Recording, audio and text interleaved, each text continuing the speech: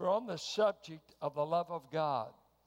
And no wonder it's going to take me this week, and I'll go back next week, and you'll wonder, why didn't he cover it? It's so vast. It's so great. It's so wonderful. And let me, just by way of review, tell you where we've been. We took 1 John chapter 4, where twice it says, God is love. And we start unpackaging that. What does that mean? God is love. And we took a definition of love that says it's that perfection in God where he has a desire for and a delight in the welfare of the objects of his love. Whoever he loves, God delights in and desires their welfare. Now, here's a catch.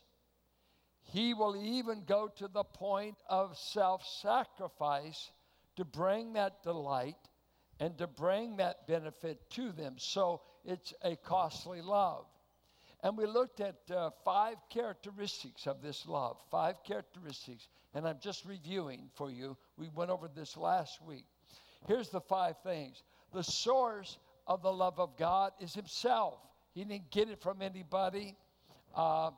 Nobody was able to draw it. It's inherent in his nature. It's in the nature of God to love. God is love. And I'm convicted by such a statement. If someone said about you, let's say, John Smith is, what would they fill in? Well, when it comes to God, God is love. Now, it doesn't say love is God. Love is not, no. God, part of his nature is to love. He's the source of it. 2, it's unconditional. The object of his love never warranted nor merited his love. You don't deserve to be loved by such a God because we've been in rebellion against him. We're born sinners. And so we've not drawn that love out by any merit in us.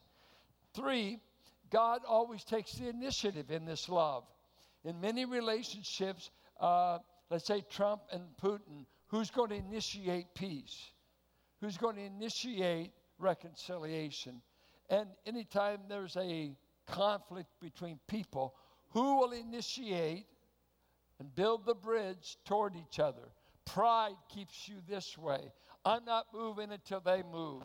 God says, I'll make the move. I'm not the offender, but I'll be the initiator of the reconciliation. Amazing, amazing love. 4thly, God's love is manifested in action. He doesn't just talk, he acts. And he's done that. And 5thly, God's love is sacrificial.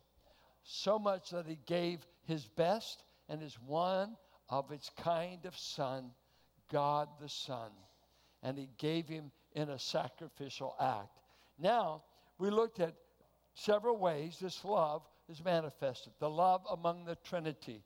They've been loving each other from eternity past. And you read this, if you start with John's Gospel, chapter 14, and right through 17, about 3 to 4 times, keeps talking about God the Father loving the Son loving the Father. This has been going on from eternity. So they're a loving community, a loving community. 2, God's love of creation. And that was Psalms 145, that he gives animals, he gives everything their food, he feeds the lion, he maintains creation. Colossians 1:15, he holds everything together. So he shows this, what we call, sometimes it's said providential, this loving care of what he's created. And he oversees it. And even the sparrow, he said he feeds them. He clothes the lily of the valley, and he gives it all of its magnificent beauty. And animals, he maintains, it's a manifestation of his love and care. Then we came, and we finished last week, he loved the world. And the world doesn't stand for geography. They had a Greek word for geography, ge, G-E, a long E in Greek. The earth, terra firma. He loved that, but that's not what he's talking about. He's talking about the people in hostility to him. God so loved his enemies. God so loved humanity that rebelled against him that he gave his one and only Son to die for them. So he's gone on record of loving humanity and doing more for us than anyone in all this world could ever dream. Now, I want to move today to the distinguishing love of God, and I want us to look at really four things. His love for Israel,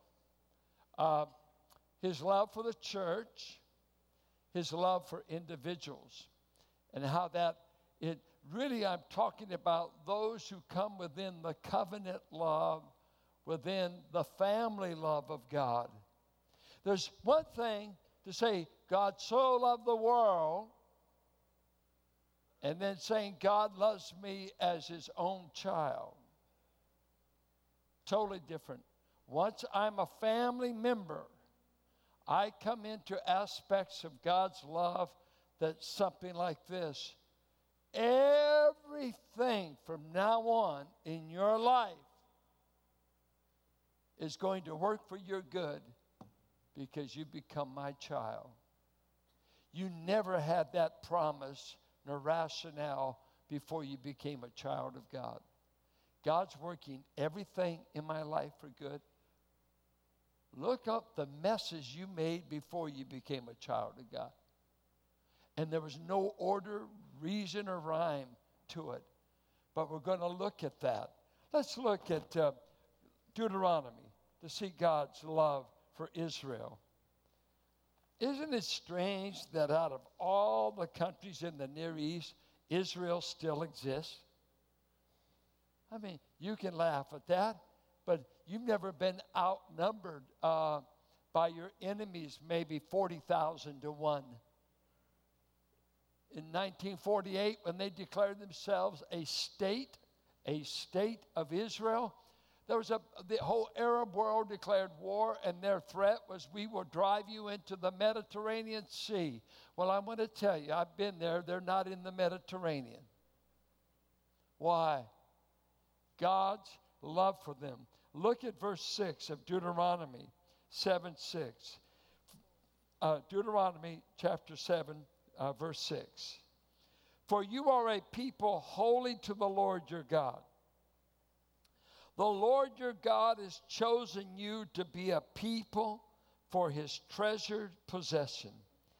Out of all the peoples who are on the face of the earth. It was not because you were more in number than any other people that the Lord set his love on you and chose you. For you were the fewest of all the peoples. But it is because the Lord loves you and is keeping the oath that he swore to your fathers, that the Lord has brought you out with a mighty hand and redeemed you from the house of slavery, from the hand of Pharaoh, king of Egypt. In other places he said, I've not loved you because you were easy to get along with, for you were stiff-necked people. But God said, I chose Abraham, I chose Isaac, I chose Jacob. And hear this verse, you don't like it, but God said it anyway. God never has sought to be politically correct. Jacob have I loved. Esau I have hated. And we say you can't hate anyone. Well, you tell God that when you see him. He said it. What does it mean? He loves Jacob and he hated Esau. And some say that's national, hated the Edomites, hated the man. Whatever way you understand that, God has said, I've chosen Israel out of all the nations to be the recipients of my covenant love, recipients of my law, to be the human vehicle through which I'll bring Messiah to the world, the human vehicle that I'll bring redemption. God chose little despised Israel, and he built it on a man that was a moon worshiper in Ur of Chaldee before God called him to himself. Who in the world evangelized Abraham? God. We call it sovereign choosing. Sovereign choosing. God can choose whomever he will, however he will. Do you believe that? Look at, he chose the church in Ephesians. Let's just look at Ephesians chapter 5 and verse 25. Husband, love your wives as Christ loved the church and gave himself up for her, that he might sanctify her and cleanse her by the word. Those who are in God's church, those who have put faith in Christ, are in an entity, the church of Jesus Christ, the body of Christ, the flock of God, in which you've come within the special favor and kindness of God. Now, let's look in Ephesians for the special love of God, that he actually brings it down to individuals. You may apply it to the church. Look at Ephesians 1, chapter 1. Verse 3, blessed be the God and Father of our Lord Jesus Christ, who has blessed us in Christ with some spiritual blessings. Who has blessed the super saint with every spiritual blessing. Or blessed us in Christ. Who all is that? If you're in Christ, you've come under the special blessing of God, in which he emptied his container of blessings on you in Christ. Some people are saying, well, have you talked in tongues? No, but I've been blessed with all spiritual blessings. Can you prophesy? No, I don't have that gift. Are you an apostle? No. Why don't we emphasize what are the universal blessings to all saints without always building a doctrine or a difference between us? We've all been blessed. All blessings have been given to every child of God. That's what he says.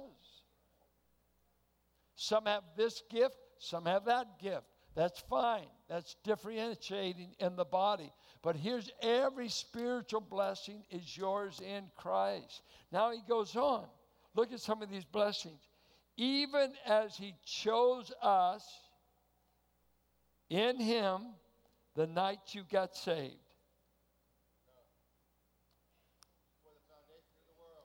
Anybody reading the Bible? Anybody know how to disagree with the preacher? If I misread it, you're supposed to be awake. Say, no. Call me down. Even as he chose us in him before the foundation of the world, that we should be holy and blameless before him. In love, he predestined us for adoption. And the word there for chosen, in the Greek, it's a middle voice. And here, let's say English, active, passive. I grab the mic.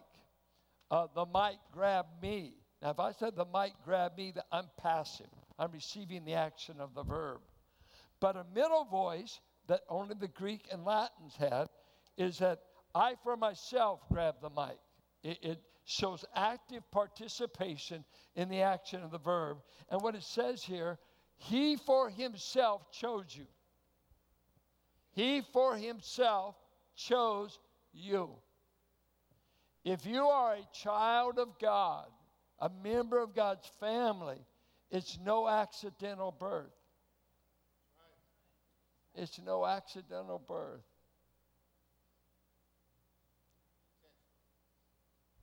I was a total accidental birth. My mother said every time my dad looked at her, she got pregnant. And for years we believed that. She's working in the shipyards. They're going to get rich. They fled Oklahoma, depression, Dust Bowl. She's going to get rich out there. And the last thing she needs is a seventh child.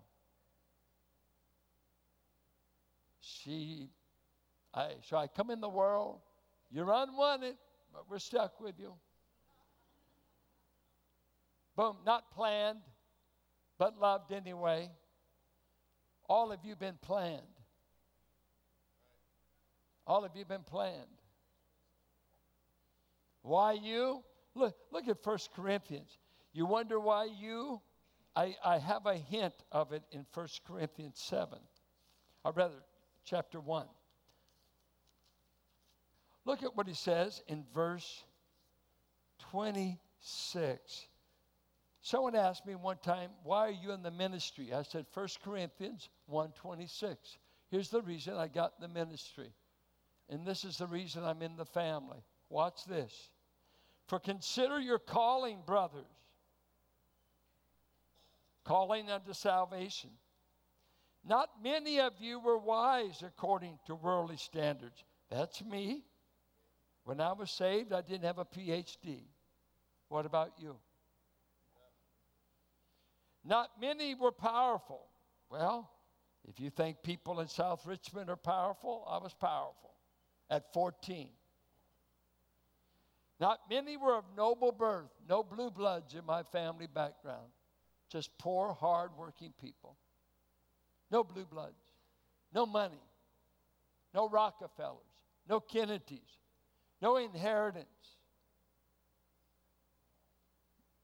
My brother talks about a lot of people are waiters. They're just waiting for their folks to die so they can get the inheritance. Well, Howards, we're not waiters. There was nothing to inherit. No blue bloods. But God chose for himself what is foolish in the world to shame the wise. God had a motive. I'm going to pick who you consider the morons to confound the brilliant minds of the day.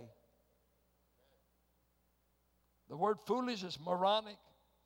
God chose what is weak, no strength in the world, to shame the strong. God chose what is low and despised in the world. Even things that are not. It's literally the zeros.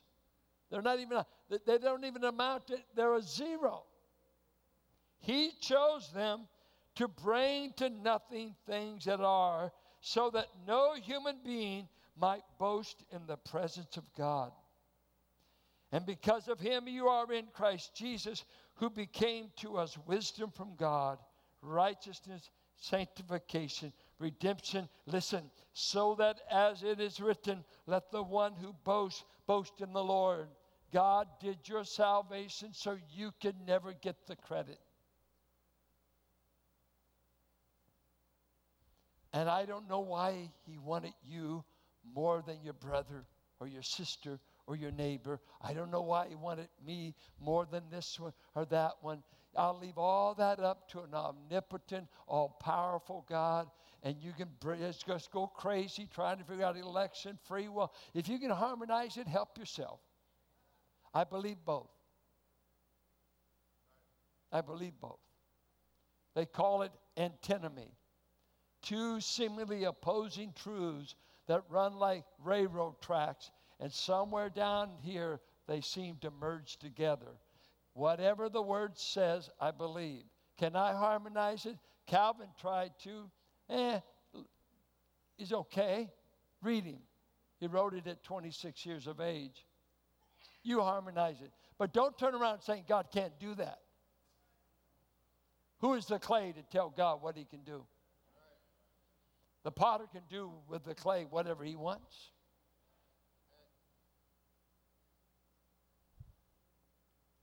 Why did he want you?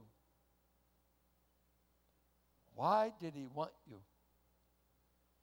Well, we'll spend eternity maybe scratching our head over that. But Has he become your father? Have you put faith in? Don't worry about if he's chosen you. Worry about have you put your faith in him. That's the sure way you can know.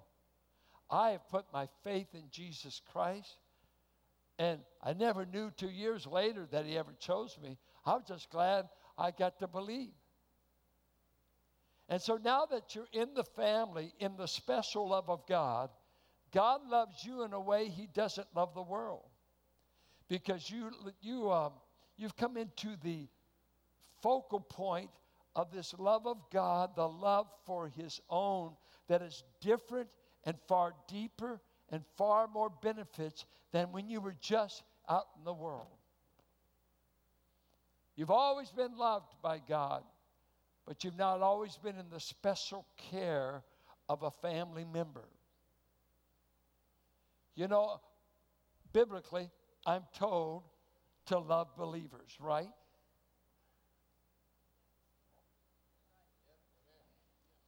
Would that include women?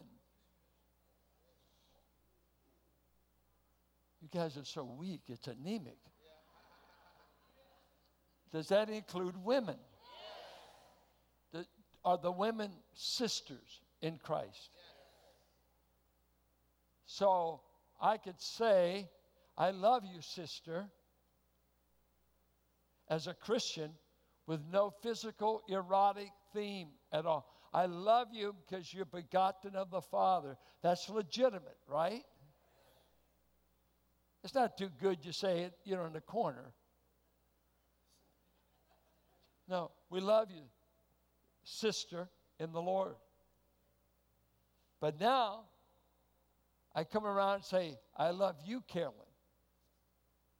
Are there any distinguishing features? I've only had 3 children by one person. I've only slept with one woman in my life that I've been with 52 years. I love her deeper. I want to love everybody, but I love my 3 daughters in a different way than I love everybody. And that's this distinguishing love of God.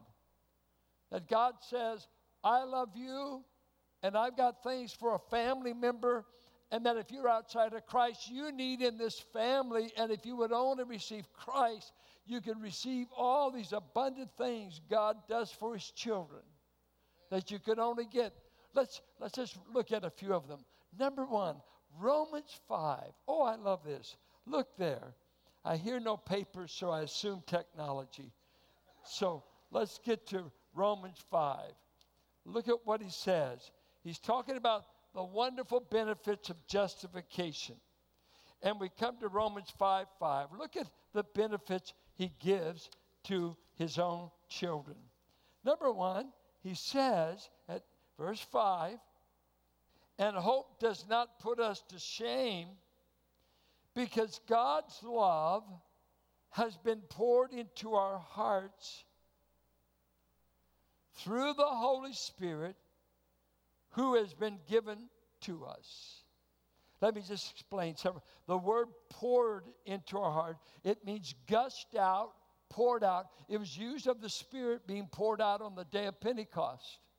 It's just an effusion of the Spirit, just gushed out. Gushed abroad. It just, think of a geyser, I guess, just going off. And God said, my love for you, I'm going to install it in your heart, and it will be like a geyser going off, maybe like that river that Jesus said he would put in us, which spoke of the Holy Spirit. But one of the benefits is, on your worst day, you can know you're being loved by God. I love the meaning of the word beloved. It sounds old King James, doesn't it? But it's a present tense. I am being loved. I am a being loved person. God has taken his Spirit and gushed abroad in your heart that he loves you. Now, there's 2 ways you can take this. I used to take it this way, a subjective way. Oh, my love for God. That's not what he's talking about. He's talking about God's love for you has been gushed abroad. We'll look at our next sermon on the conditional aspect of being in. You were told to walk in the love of God. You must be able to not walk in it. And we'll look at that. But here, he says, God's love has been gushed abroad in your heart. This is a great benefit of the Spirit. And hasn't that been a wonderful thing in your life? Whatever your trials were, whatever your guilt was about yourself, your sin, your folly, your human weakness, to say on my worst day, God loves me. And as a family member, according to Hebrews 12, he loves me so much, he won't leave me the way he found me. As a father disciplines his son, he is disciplining me and training me. And sometimes I don't like the curriculum and I don't like the treatment, but God doesn't like my disposition nor my attitude. And so he works on us. Because you're God's child,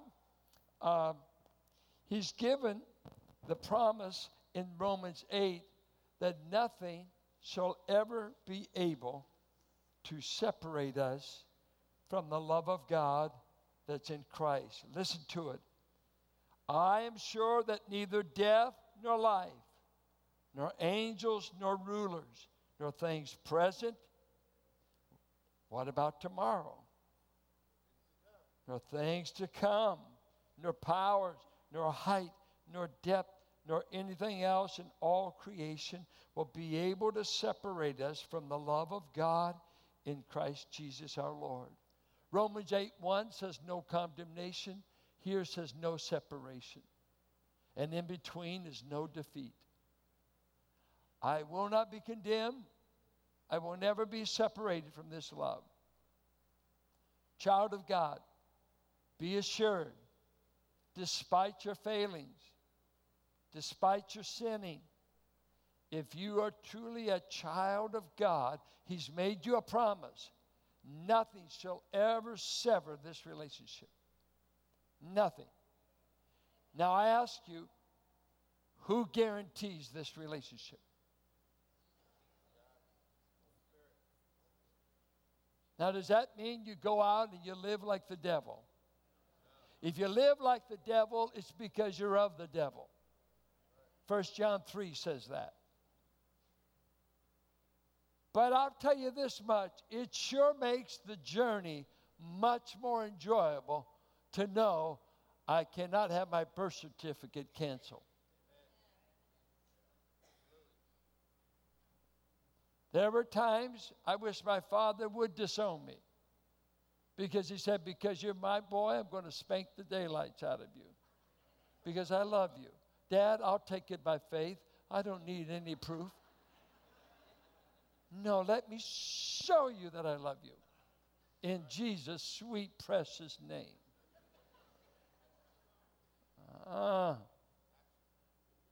Because in love, he disciplines his own. But he tells you, I'm never going to give up on you.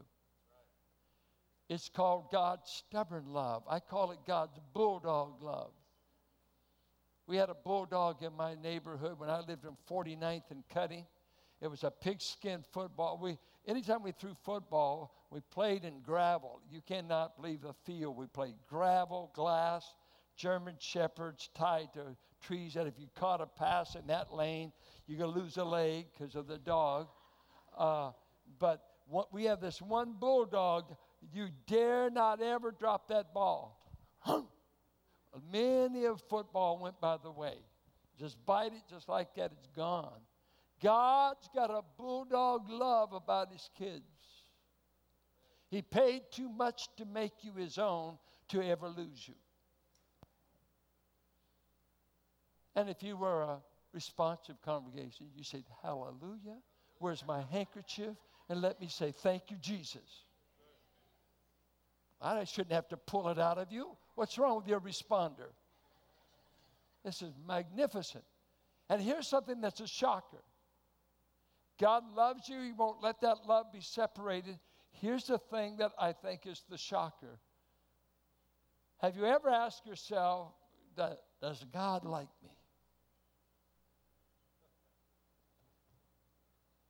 You don't like yourself at times. And nobody in your world likes you at times. In the frame of mind, does God like his children?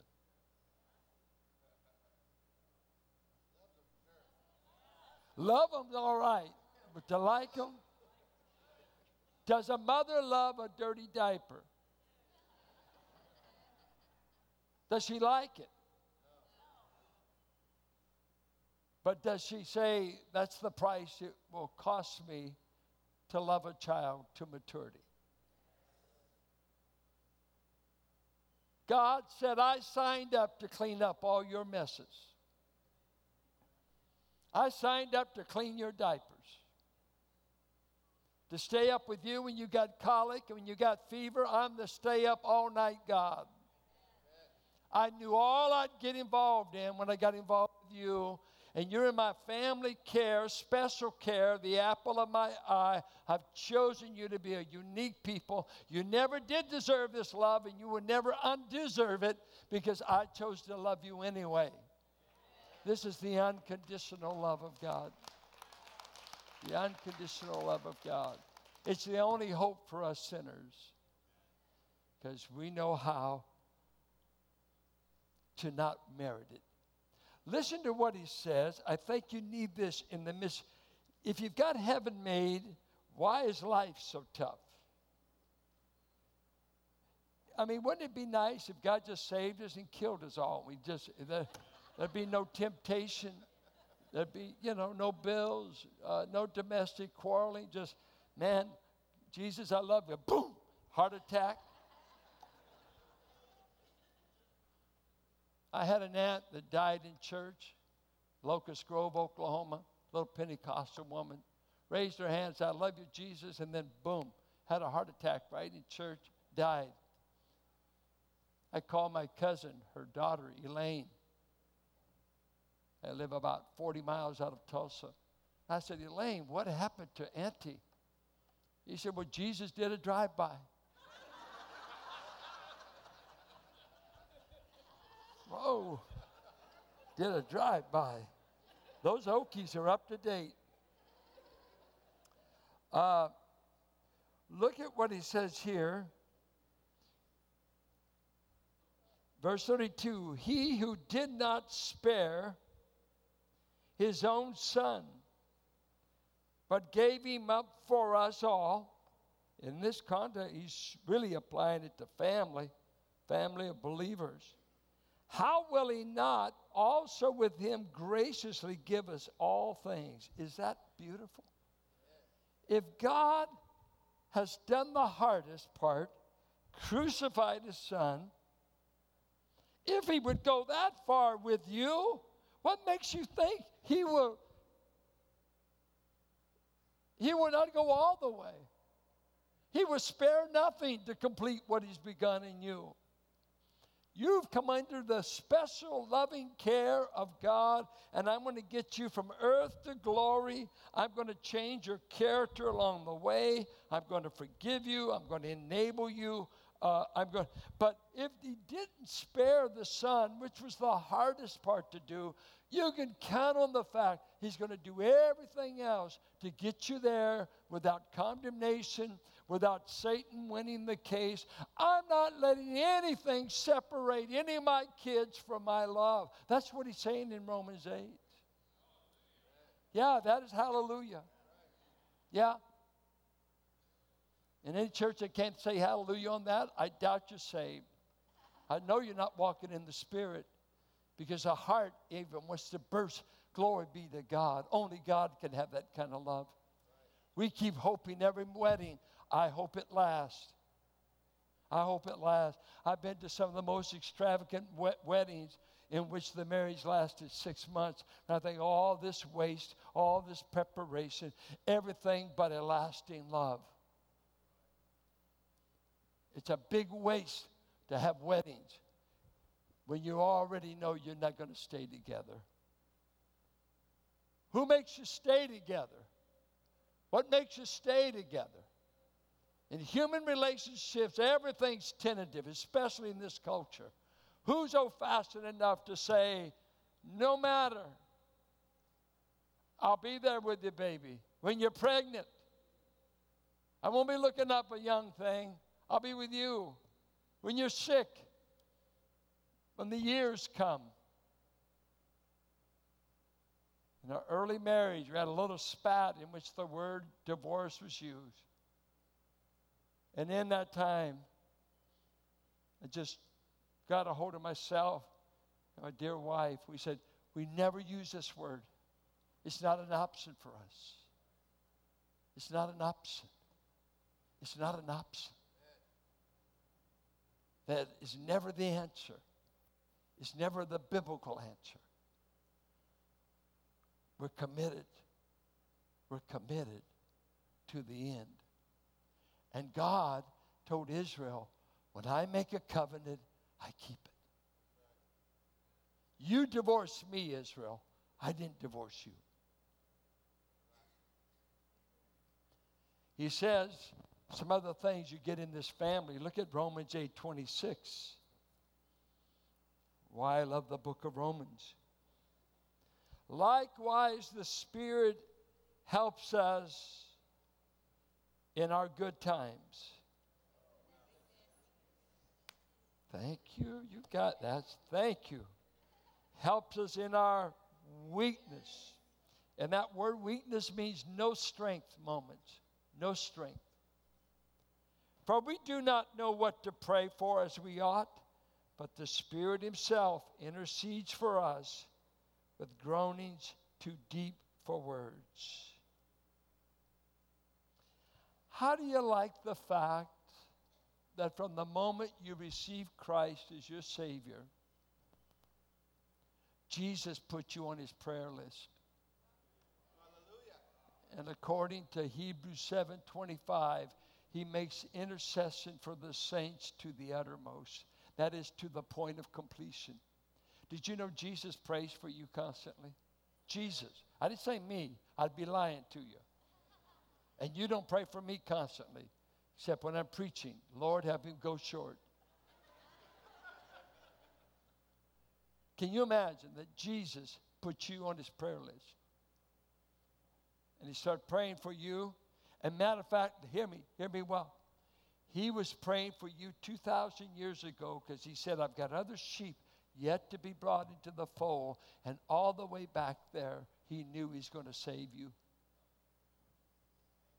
You can't comprehend that because you're not omniscient.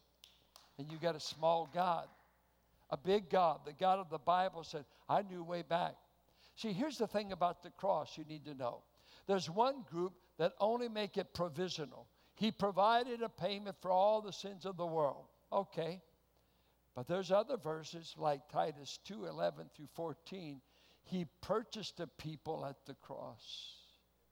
He redeemed us. And that word redeemed, He took you out of the marketplace and made you His own. Jesus not only made a provision, He made a purchase, and He purchased His own. My sheep I will lay my life down for. My church I will lay my life down for. I will make you a generation of priests that praise me. The love of God. The love of God. Oh, how deep. Oh, how great. I think of what He said in John. I'll conclude with this. That when He's with these men who are faltering, the Spirit did not indwell people up to the time of Christ. You read through the Old Testament, once in a while the Spirit would come upon someone. It would even come upon a Samson, a philanderer. Man that met no Spirit-filled qualification. God would just sovereignly come on him and leave him at will. That's why David was scared when he sinned, because he saw the Spirit depart from Saul. And an evil spirit took over. And David, scared after he sinned with Bathsheba, he said, take not your Holy Spirit from me. I don't want to become a Saul. I don't want to be tormented by these evil spirits. But they didn't, as a whole, indwell Old Testament saints. He filled them, came upon them back and forth. But in John 14, Jesus on the brink, he's going into his upper room discourse. He finishes that. He gets past the Kidron Valley. He gets past the Garden of Gethsemane. Chapter 18, he goes before Pilate. He said, let me tell you men this. I'm going away and you're sad. I don't want your hearts to be broken. I won't be just gone. I'll be preparing a place for you. And this is what I'm going to do for you. I'm going to send you, the old King James would say, I'm going to send you a paraclete. Not a parakeet, but a paraclete. Paraclete. And paraclete is beautiful. It's made of two Greek words, para, alongside of kaleo, to call. What does it mean? It's use of the word advocate in 1 John 2. It's use of the word encouragement, the word for comfort. He said, I am going to send as my love gift to you. Am I going to the cross? I'm going to send a love gift to you that will be an encouraging helper, that he's been alongside of you. Be chapter 14, verse 16, 17. But he shall be in you. He's only been alongside of you up to now, but he's never been in you. I'm going to put him in you, and he will be there constantly, and two things will always be characterized of his ministry. He will encourage you, and he will help you, and he will comfort you. You will not be without comfort in the world. I will not leave you as orphans. And he says, do you ever feel lonely in this world? You have every right to. This world is a wilderness for the pilgrim child of God. It is not our home. They don't have our politics. They don't have our view of God, eternity, morals, the Bible, Jesus. And so pilgrims in all these lands we've been in for 2,000 years, hunted like dogs at times, persecuted, hiding in caves, hiding in animal skins, if you read Hebrews 11. It hasn't always been easy for God's church. It has suffered immensely. How can you keep going? Some of you are discouraged this morning. I don't know if I can keep going. Some of you have lost loved ones. You've been widowed. You've lost health. You've lost energy. A good friend of mine today said, I asked how his health doing, always been as strong as a horse, having health problems. Says, I guess I'm getting older. I said, yeah, you are. And you can't do it like you used to. And all of a sudden you say, I'm going to be put in a senior's home, and I don't even know if my kids will come to see me. Many a family has loved ones that don't show up when you're sick. God said, I will put my spirit in my children. And what every child of God here has that you're not aware of maybe, the Spirit of God lives in you, intercedes for you, is comforting you. I never forget when I think of this. I was a young man in my 20s, and I was working at a Bible college. And there's lots of challenges, lots of issues. And I was worrying myself sick. And besides, they didn't pay me. There are other concerns. And my wife went to work for Lawrence Radiation Lab to feed us. So I donated they paid me $4,000 a year if they could for 70 hours a week. Christian education stays poor, at least then. I was trying to go to sleep that night. I could not go to sleep. I was worried about this issue, that issue, maybe money, faculty problems, student discipline problems, a lot of stuff. I was only in my 20s. But I remember singing myself to sleep. Poor Carolyn, she had to lay in the bed with me while I sang. She had to go to work the next morning. And I sang myself to sleep singing, Love Lifted Me. Love lifted me. When nothing else could help.